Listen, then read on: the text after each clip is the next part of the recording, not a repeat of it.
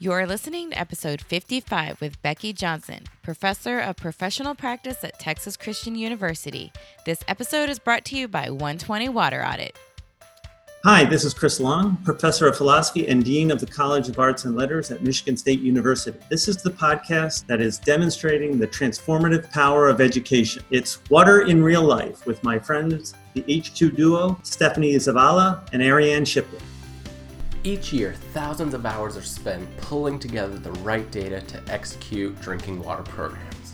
120 Water Audit software and testing kits are transforming how government agencies and municipalities manage these drinking water programs. Cities like Pittsburgh, Loveland, Colorado, Kenosha, Wisconsin, and Fort Wayne, Indiana use 120 Water Audit's platform to execute their lead service line replacement, lead and copper compliance, customer request, and other drinking water programs. Our software and kits streamline your water quality testing programs, centralizing your data so that it's easier for you to meet regulatory reporting requirements and communicate with your customers. Learn more or schedule a free demo at 120wateraudit.com. In today's episode, we chat with a woman responsible for getting me, Stephanie, into the water industry. And a huge part of that was because the way she told water's story. She broke down complex issues related to the science and the regulations and technology and made it relevant to me in my life. You know, me and Ariane talk a lot about communicating water through the lens of your audience, and the way Becky teaches really follows that. And so we wanted you to hear it from, someone else other than us, because you're probably tired of hearing it from us at this point. 55 episodes in, y'all. So workforce is also a huge topic happening in the industry right now, and Becky also drives home how absolutely important it is for water utilities to have relationships with the local universities and colleges in order to give students hands-on experiences, because that's what brings people in.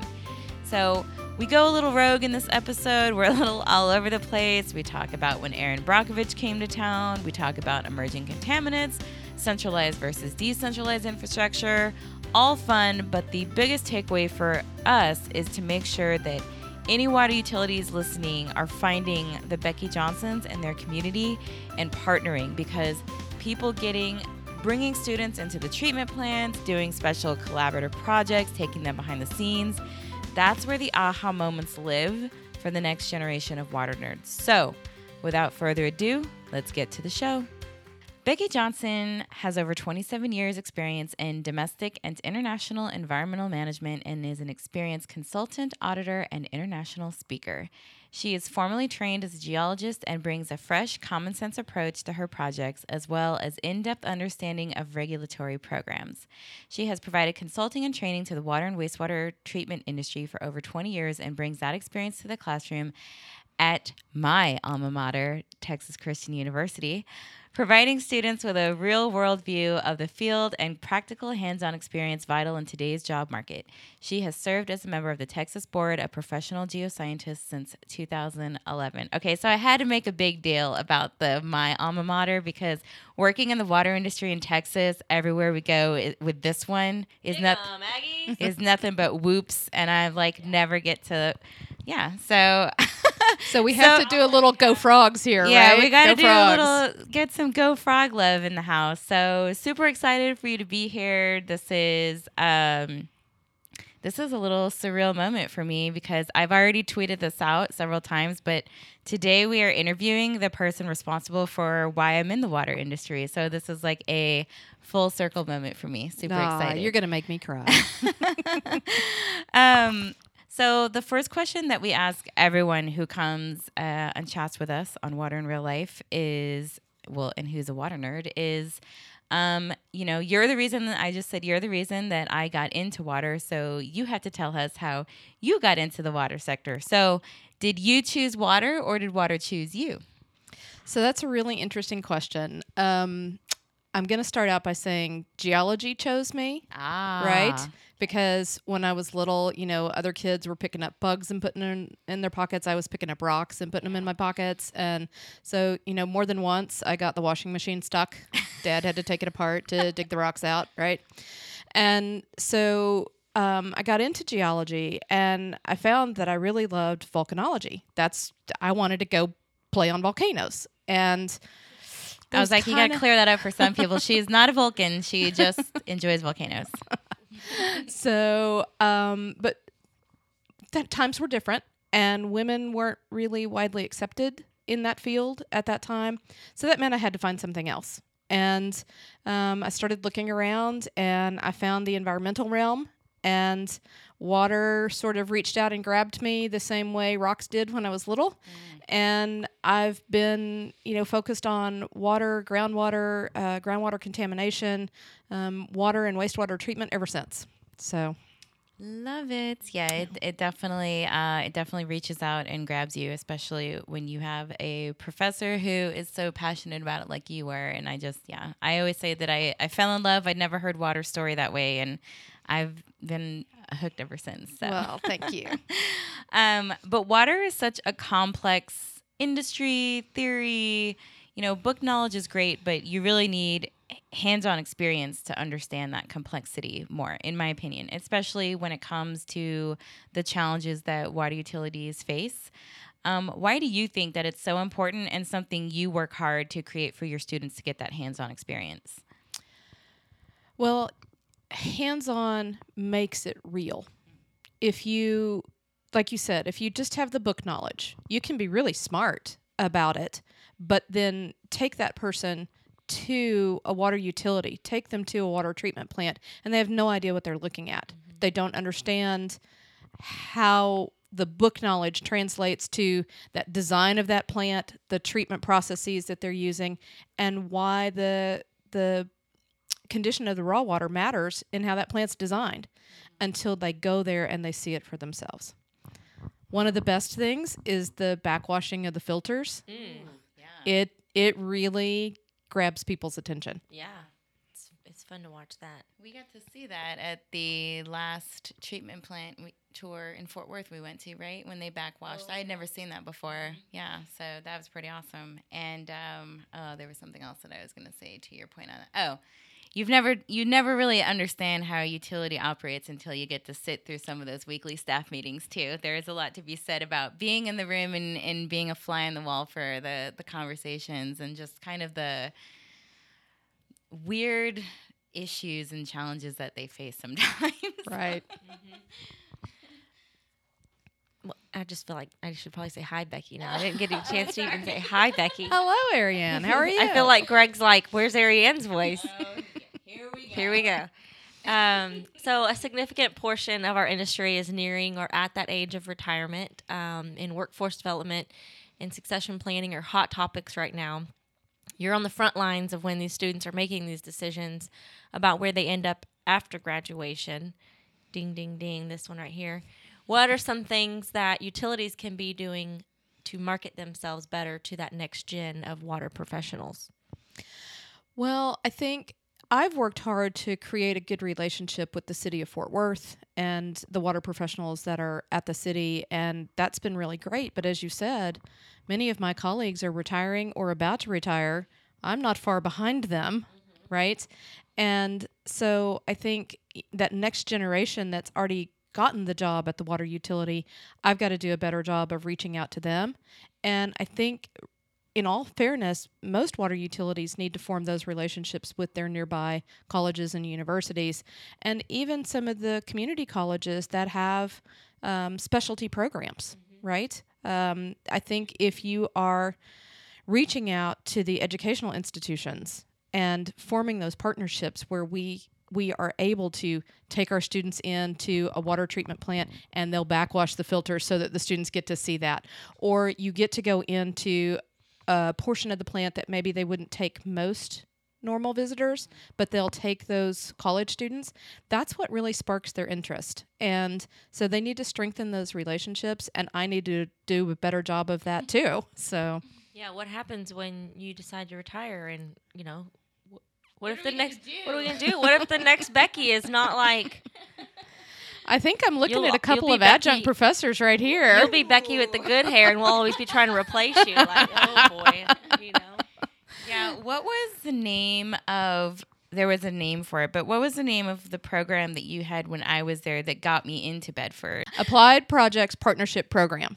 That's a lot. AP3. That's a tongue twister. Yeah. Yeah. Yeah. Yeah. And so what that was is that I was taking was that the name of the class too? Yeah. So I took this class with Becky and me and another group of, were they all master's students or were there some undergrad in there too?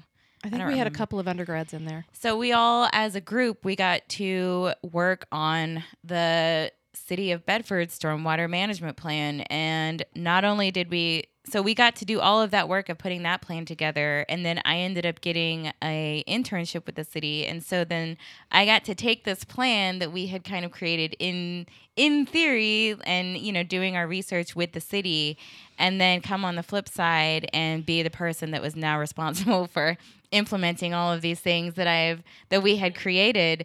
And so how'd that go?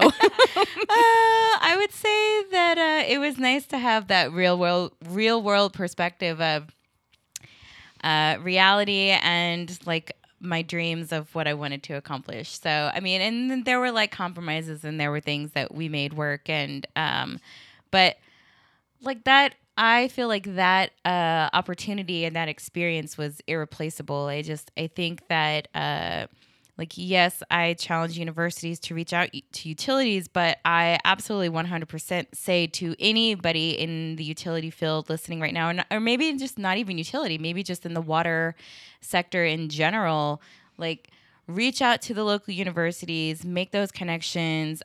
Don't think that it's going to take a lot of time from you. I don't feel like we took a lot of time from the utility. I think we like saved them time because we were doing all of this homework and research for them. Utilize those students because that's going to give them the real world experience that's going to be so important when boots on the ground. And like that experience was irreplaceable for me. And since you said boots on the ground, a lot of these new employees are sent to take these tests, A, B, C, and D, surface water, groundwater, wastewater tests at these local colleges. So there's an easy connection there that you can go and start making a relationship with. So where I think I took mine at TCC, the Tarrant County College, that would have been a great opportunity for us to reach out to them. You're testing all of my employees. It's there. Like, let's take this step further now. Exactly. And I think there are people out there who are doing the same kinds of things that I'm doing at TCU. And it's a matter of finding them and then trying to join those things together. Okay, you guys are already running the exam. How about let's run a class, right? How about let's run a continuing ed class if we need to do that to get that traction. TCU, we're pretty fortunate. You guys don't know this yet, but we have hired a new hydrologist in our department, and he does green stormwater infrastructure. Nice. So we're creating a water center at TCU. It's really pretty exciting. Ooh, a water center. I can't wait. Well, please let your water center know that there are 2 women in water who would be happy to talk to them, interview them, hang out with them, be tied into whatever projects they're working on, so we can let people know. We're really excited about him coming on board. He starts June 1st. Awesome. Okay, so this has been the light and easy portion of the of the conversation, but now I kind of wanted to shift to something, the more scandalous, controversial part of the conversation. So Becky is she's like one of my go-to subject matter experts. So when something comes up that I don't want to misspeak or say something that could be misconstrued, like she's one of the first people that I reach out to say, what do you think about this? And we had one of those situations going on. It's probably been about a year ago now. It was last spring break because I was gone. Oh, okay. Yeah. So that means I probably called you while you were doing something fun, like hiking or something like that. Or Costa Rica. Yeah, Big Bend. Sure. Yeah. Big Bend. Yeah. No internet. So there's some backstory to this part of the convo. So like I said, you've definitely become a local subject matter expert. The media around here reaches out to you. Water providers reach out to you when things get out of hand with specific water issues. And this did happen with Erin Brockovich, who made the news after she went after North Texas Municipal Water District and the city of Plano over their chlorine burn, their routine maintenance that they were doing on the plant. So in our opinion, the water industry starts at a disadvantage because our defense is science and regulations, and these can be very, very like high level complex topics that the regular everyday person it's not on their radar at all. They don't regularly throw around terms like nitrification and disinfection byproducts. Like you might as well be speaking, Vulcan to them. But so this is a huge reason why we're so adamant that utilities no longer take the silence approach of never talking or only talking when something bad happens. And we try to advocate strongly. I wouldn't say try. We strongly advocate for proactive and consistent communication. Where have you seen success for utilities trying to explain these complex issues to the general public when they're coming out of a situation like that? So I'm going to say I'm not sure I have seen it do really well. Truth. Love it. I think that you're right that in general, we go right back to the science and to the regulations and say, but, the regulations are in place for a reason, and we follow those regulations. We're in compliance with those regulations, and then here's some science to go with it, and the general public's eyes glaze over, and they don't care. Mm-hmm. And they're still scared of what's in their water. Yes. And so the challenge, I think, for all of us that love this field is how do we make the science easy to understand, right? How do you speak to someone and get rid of all the jargon and be able to talk to them in a manner that they can understand? And I don't think the water utilities in general do a very good job of that, because we're all science geeks, and we all are very comfortable with our science speak. And we don't realize how difficult it is to get that across to the general populace who doesn't care about science and doesn't want to know what nitrification is. Yeah. Right. Yeah. Right.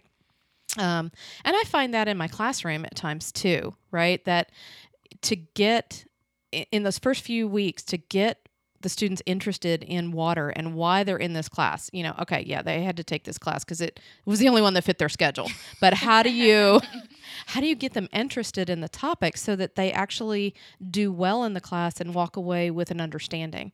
And so I always try to find ways to relate it to the things that they are familiar with in their everyday life, right? Mm-hmm. And as you well know, having been in my class, one of the first things I say is water doesn't just magically come from a tap. Yep. Right? There's a lot behind it to have that water come out of the tap and have you feel comfortable drinking it. Mm-hmm. Right? And what I find a lot of the time is they've never even thought about whether the water coming out of their tap is safe to drink. Mm-hmm. Yeah. It's always been safe their whole life. They never even think about it. Mm-hmm. So I think that's why some of the sensationalism actually gains some traction, because it's something people never thought about until somebody scares them. Yeah. Right? Yes. And I mean, if you can communicate those issues to a room full of undergrad students at TCU, you can surely communicate. Certainly. Yeah. The general public. Yeah, you got the general public. And so as I was going through... You guys are probably pretty smart, but your attention levels are just goldfish. Yeah. I say that I'm one of them. So one of the things that we talked about, and that I was going through the presentation and I was like, oh, shout out, is that you referenced the open letter that I wrote to Aaron Brockovich after I saw the news report a year ago or so. And, my biggest issue, we ended up having actually a 90-minute conversation with her about that was actually relatively positive. But the biggest takeaway from that for me, though, was in writing that letter was that coming at it from that, not perspective, from that angle, I don't know, just coming in hot is what I said in the blog, is not going to do anything to fix the relationship or break in relationship that customers have with water utilities. Because like you said, when you don't know a lot about the science and the regulations, but someone comes in using fear in your presentation, you kind of go through several of her points and debunk them, if you will. That's what I was mostly upset about, and why I reached out to the professionals that I knew, because number one, I wanted to know, okay, she's throwing a lot of stuff out of there. What's legit? And second of all, I didn't think that it served any positive benefit to come in that way. Like there's still like a break in trust now that situation didn't help at all. So, well, it helped one person. Well, yeah. Yeah. To your point of where you said that, we turned back to the science and turned back to the regulations. She, in our conversation with her, she raised the point that a lot of the people that reach out to her, they don't even trust the regulations to begin with. And so for utilities to say, oh, but we're following the regulations, everything's fine, to a group of people who don't even trust those, like that doesn't help. That doesn't solve. Well, and certainly that came on the heels of the Flint, Michigan. Yeah. Right. Oh, 100%. Yeah. And so that instance created doubt in people's minds as to whether or not water utilities were actually following the regulations, doing the right thing. Because if they are, how did that situation happen? Right. Mm-hmm. Right. Well, I think we know some of the answers to what happened there. Yeah. And so the bottom line is people weren't following the regulations. They weren't doing what they were supposed to do. Whether it was intentional or not is a different issue. But they weren't following the rules that were put in place, and that's what created the problem. But people don't understand that. People don't know that. And so now there's this mistrust of whether the regulations are sufficient and whether your city officials are actually following them. And so that kind of goes to the point that we try and make is that no one is going to tell our story for us. And if they do, it's going to be stories like Flint, Michigan. And it's not going to be the history, the backstory, any of that, the positive stories, anything like that. It's not going to be that. So that's why we advocate for why we need to be out there and communicating all the time and kind of telling our story in relation to what matters most to our customers. So I'm going to go rogue a minute, and I don't know if you have an answer to this or not, or if you address this with your students at all, but all this idea of these emerging contaminants, especially on the East Coast, and how that's also kind of raising an element of fear in the public because they're hearing about all these PFAs and all of these things along that. Do you guys talk about that in your classes, and how, like, what's your kind of take for utilities that are dealing with those issues? So I do talk about that a little bit. I have some running jokes that I make about, we're all on Prozac and birth control, but we don't know it, right? And that kind of thing. But when I make those jokes, it actually gets their attention because they go, no, wait a minute. What do you mean by that? Right? Yeah. And so then we start to really talk about it. And we talk about how the regulations that we have and that we work with were created before our gas chromatographs had the ability to detect these contaminants. Yeah. So we thought everything was great. Sure. And now our detection equipment has become so much more sophisticated, and we are so much better at detecting much smaller concentrations of things that we're finding. So we call them emerging, but they were already there, right? There, yeah. They've been there. And so, but they're emerging as an issue for the industry. And one of the big challenges, as you know, is how do we afford to go back and retrofit every water treatment plant and every wastewater treatment plant in this country to be able to treat for those? How do we do that? How do we afford that? Yeah, I see a lot of times she or people or in general are in her world are saying, are saying, thank you, are saying, we need to change the laws, we need to change the regulations, we need to, start from the top, and sure, but again, like you said, the small community that I live in cannot afford to add all that new technology and start detecting those. I would love for that, but it can't happen. It's just, I don't have enough alive people in my community to pay for that. Correct. And the same with all other levels of the city. You get to these bigger cities, there are $25 million plants that they're putting in 20 years ago, they can't handle these Right. retrofits.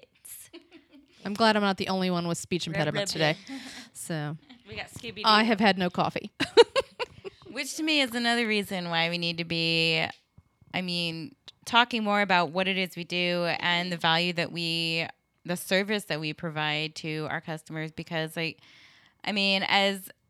as George Hawkins and other people say, no one's going to pay more for anything. Right. No one's going to willingly say, absolutely, I want to pay more for this bill. But if we're telling people why and what we need it for, and, because we're talking about retrofitting for these kinds of contaminants where we also have crumbling, simple infrastructure like pipes and things in the ground that need to be replaced. And so, again, it comes back to communication is just the low-hanging fruit, y'all. We need to be telling people the incredible value that people are walking over, driving over, taking water out of, flushing down the toilet every single day, instead of just, letting other people tell our story. And it's not always great how they tell it. Well, and as you are well aware, we do not pay for the true value of clean drinking water. We don't. And we've had that luxury for the last 100 years, right? And I think the time is coming where we're going to have to start to pay its true value. If we really want to address these emerging issues, and we want to address it in a centralized fashion, then we're going to have to start paying. And nobody likes that. You must maybe want to go down a rabbit hole with you. I probably don't have time.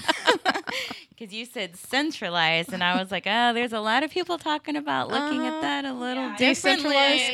Yeah. Our ice spark up. Do you want to go down that path? Do we have time to go down that path for a second? Sure. Okay. So talk to me about centralized and decentralized water treatment solutions, Becky.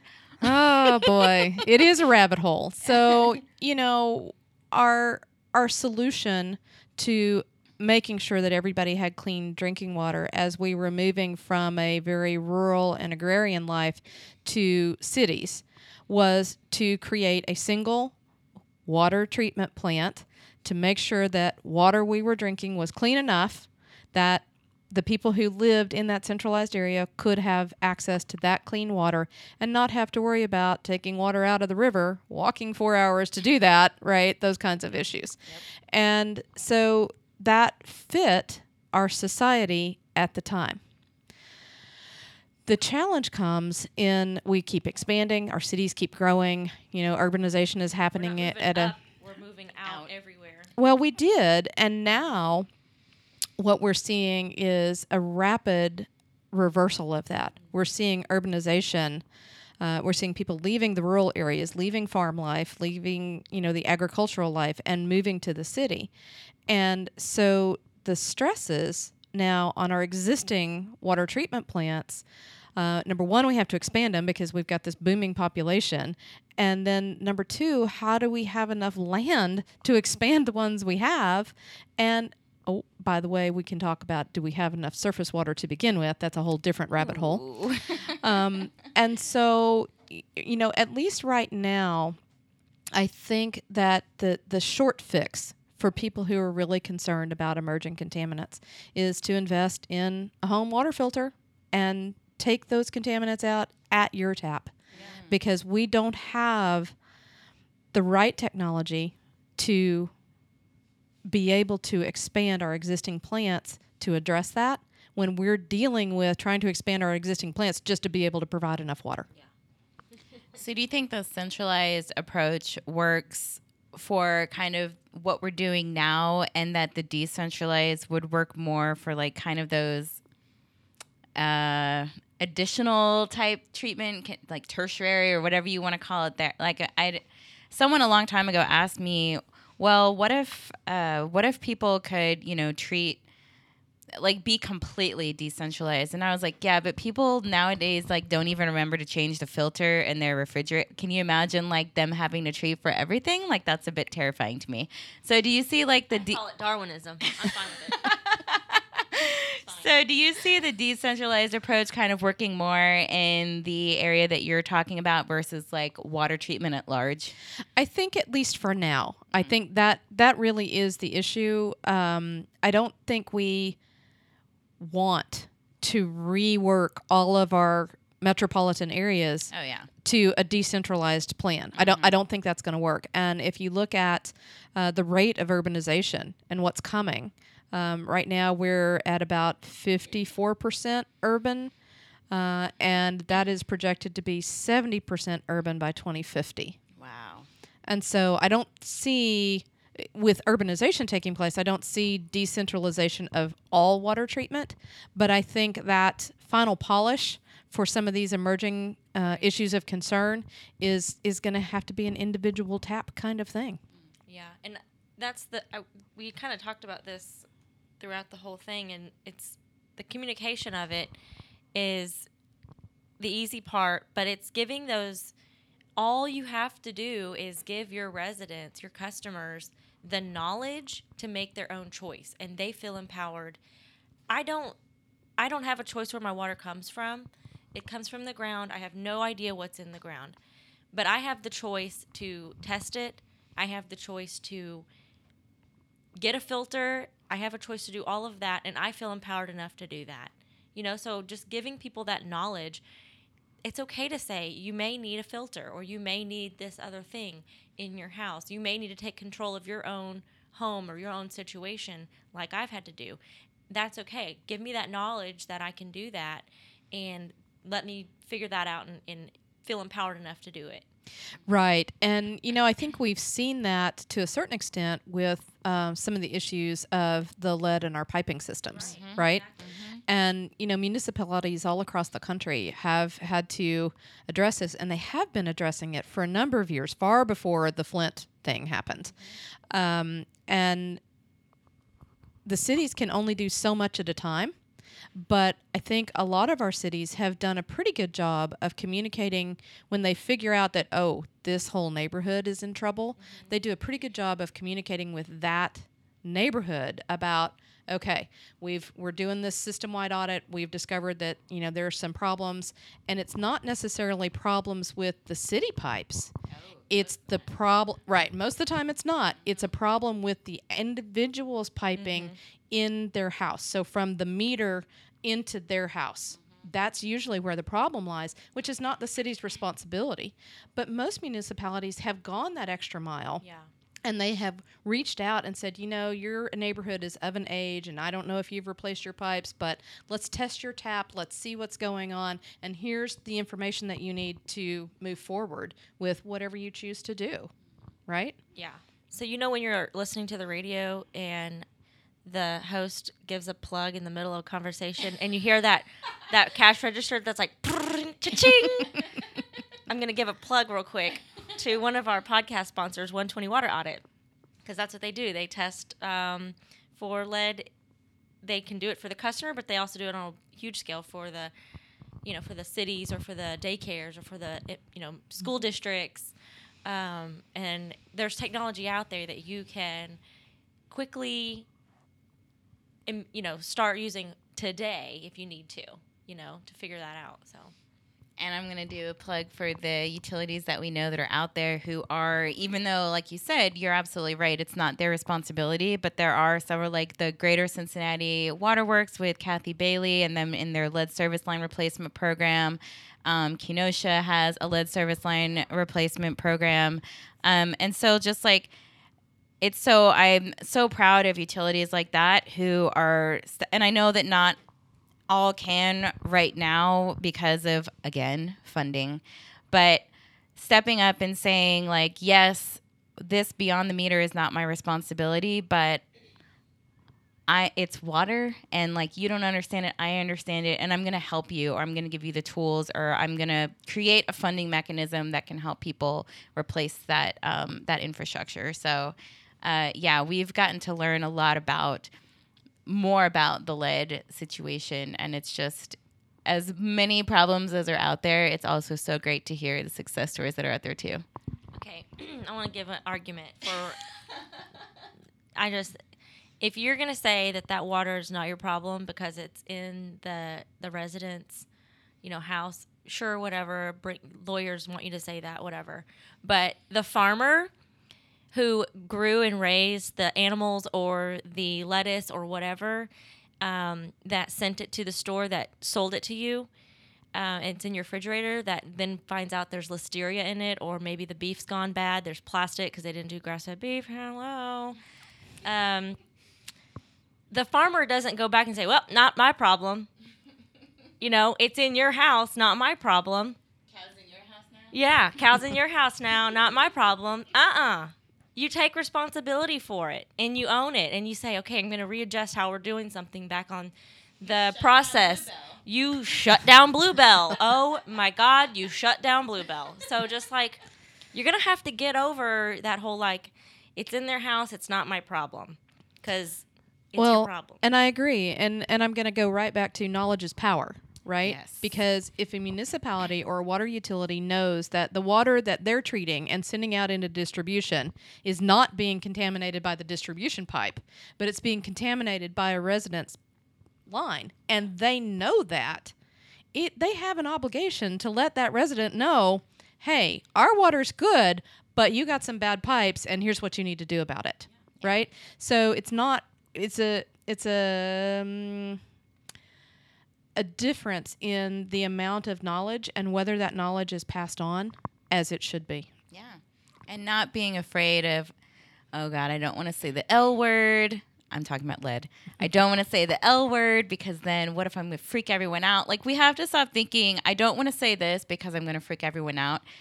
Everyone, if you're thinking that, watch Harry Potter. Okay?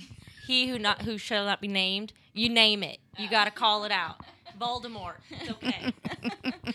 Lead. Not it. Okay. It's okay. Say it and just acknowledge it. And, just like you said, give them the knowledge and give them some answer to, okay, how can I find out? And then what can I do once I find out? And some of the things are super simple, right? Yeah. If you're going to cook with that water and you don't have the money to change out your pipes and there's no assistance program where you live, then you flush the water for 15 minutes. You pay a little extra on your water bill, right? But you flush that water and the lead concentration drops usually by about 90% when you do that because it's water sitting in the pipe that leaches the lead into the water. So if you flush that water through and the water's not sitting in the pipe anymore, it's not gaining lead. Yeah. So it's simple things that a resident can do without really spending much in the way of money because, once again, we don't pay the real cost of water. There's a callback for you. So. Okay, Becky, I need to know, what is your favorite book right now that you can recommend to all of us? Ooh, I am rereading When the Rivers Run Dry. Ooh, nice. Yeah. Fred Pierce. Yep. Yeah. And it's one of the ones that all of our grad students have to read, right? So we've added that to the reading list now. All of our grad students have to read it. I make them read that, and I make them read Cadillac Desert. Ooh. So that they understand where the water in the West comes from and where it goes. Yes. Right? And so that one, I'm rereading it right now. All the books I've read lately are about water. Good. So there Good. you go. I dig it. Water in the Desert is another great one. That's a good one too. Water in the Desert. Mm-hmm. Yeah. All right. What's something that you do every day that drives your productivity? Ooh. To be honest with you, at this point, it's how many emails and how many phone calls did I get wanting me to do this or that or the other right now. We are at the end of school, after all. True. It's it's grad student oral exams and thesis defense, and it's not more wine bottles or anything like that, because that's what it would be for me. Yeah, that's what it would be for me. So lots of things going on right now, but actually, the thing that's kind of making me get out of bed in the morning and gets me pretty excited is TCU has officially formed a sustainability committee.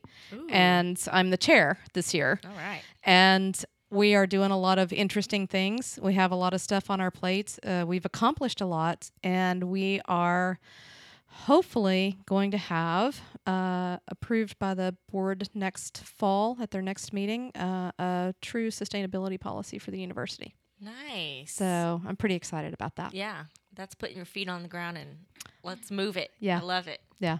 Okay, my last question that I get to ask every single person that we talk to. in our line of work, and I'm sure you've probably heard this too, when people have said, what difference does it make if I make a change? I'm just one person. It's not going to make a difference, which we obviously wholeheartedly disagree with. We think that change can be contagious, and you never know who's going to see you and then be inspired to make a change in their own life. So what is the one call to action that you're most passionate about that you believe could ultimately change the world? Ooh. I think it's twofold. I think it is putting together a list of things in your life that you want to do differently. But more importantly, it's sharing that list with your friends and family to see if they will adapt one of those things, two of those things. Yeah. And it's that, you guys probably are too young to remember the old commercial of, and they told two friends, and they told two friends, and they told two friends. No, I remember that. Okay. So I think it's about putting together the list of things that you want to do in your life that are important to you, whether it's recycling, trying to reduce your water use, that sort of thing, whatever it is. I think if you do that, that's great, but you have to take the next step and communicate that to your family and friends and try to convince them that, you can do this too. Even if it's just one thing, you can do it. Yeah. I feel we've definitely done that. Yeah. Crawl inside people's heads. Oh my God. Yeah, love it.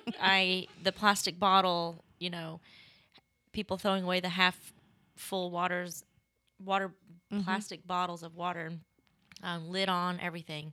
And it was told to me from our mentor from a project they had, that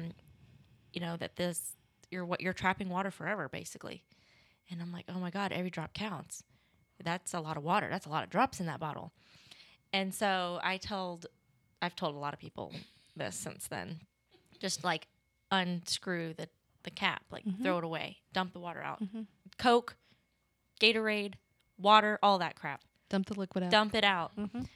And then we've got a friend who's a microbiologist who was not into water at all. You can say his name. He'd like it. Reed Cohen. He's a super water nerd now. And it's taken over his life, basically. Like I don't have to tell anyone else ever again, I feel like, because he tells everyone. One of the things that frustrates me every time I eat out is when my cup is, still has ice in it or whatever, there's no place to dump it. I know. Before I put it in the trash. There's no place to do that. All they need is a drain. Right? That's and all I'm doing is sucking it down. I'm like, oh, but you still have the ice, and I'm panicking. I'm like, where's a bush? Yeah. It's frustrating. I agree. Yeah, I love that. We all have to. Yes, it's great for us to do something, but really taking that call to action a step further and encouraging action in other people is important. So, you've definitely done that. Working case study right here. So, I took those words and ran with them and drug Ariane along with me. So we appreciate you taking the time to speak with us today. I'm sure we can definitely find another reason. Wine and water, I'm sure, is another conversation that we can have. Yeah, we can do that. But we can talk more about plastic water bottles and a solution. That in Costa Rica and volcanoes and Ooh, yeah. There's so many more topics to talk about. So another good book, No Apparent Danger. Write it down. Write it down, water nerds. It's about volcanoes. Oh, yeah. We got to talk about TCU's Costa Rica program and Costa Rica in general because it's awesome. But anyways, thank you. Thank you for being with us. And we enjoyed the chat. Yeah, well, it's, seeing you and seeing this business and the fact that you drug Ariane along with you makes me so proud. Makes me feel like what I do in the classroom matters. It make me tear up. So, yeah. Thanks for having me. Thank you.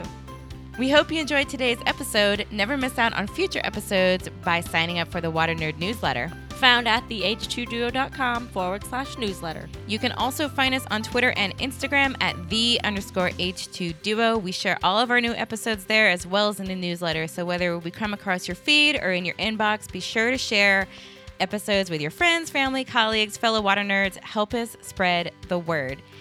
We hope you learned something new today, got a little inspired, or did something that brought you one step closer to your goal. Until next time, remember what one of our favorite quotes says: "Those who tell the stories rule the world."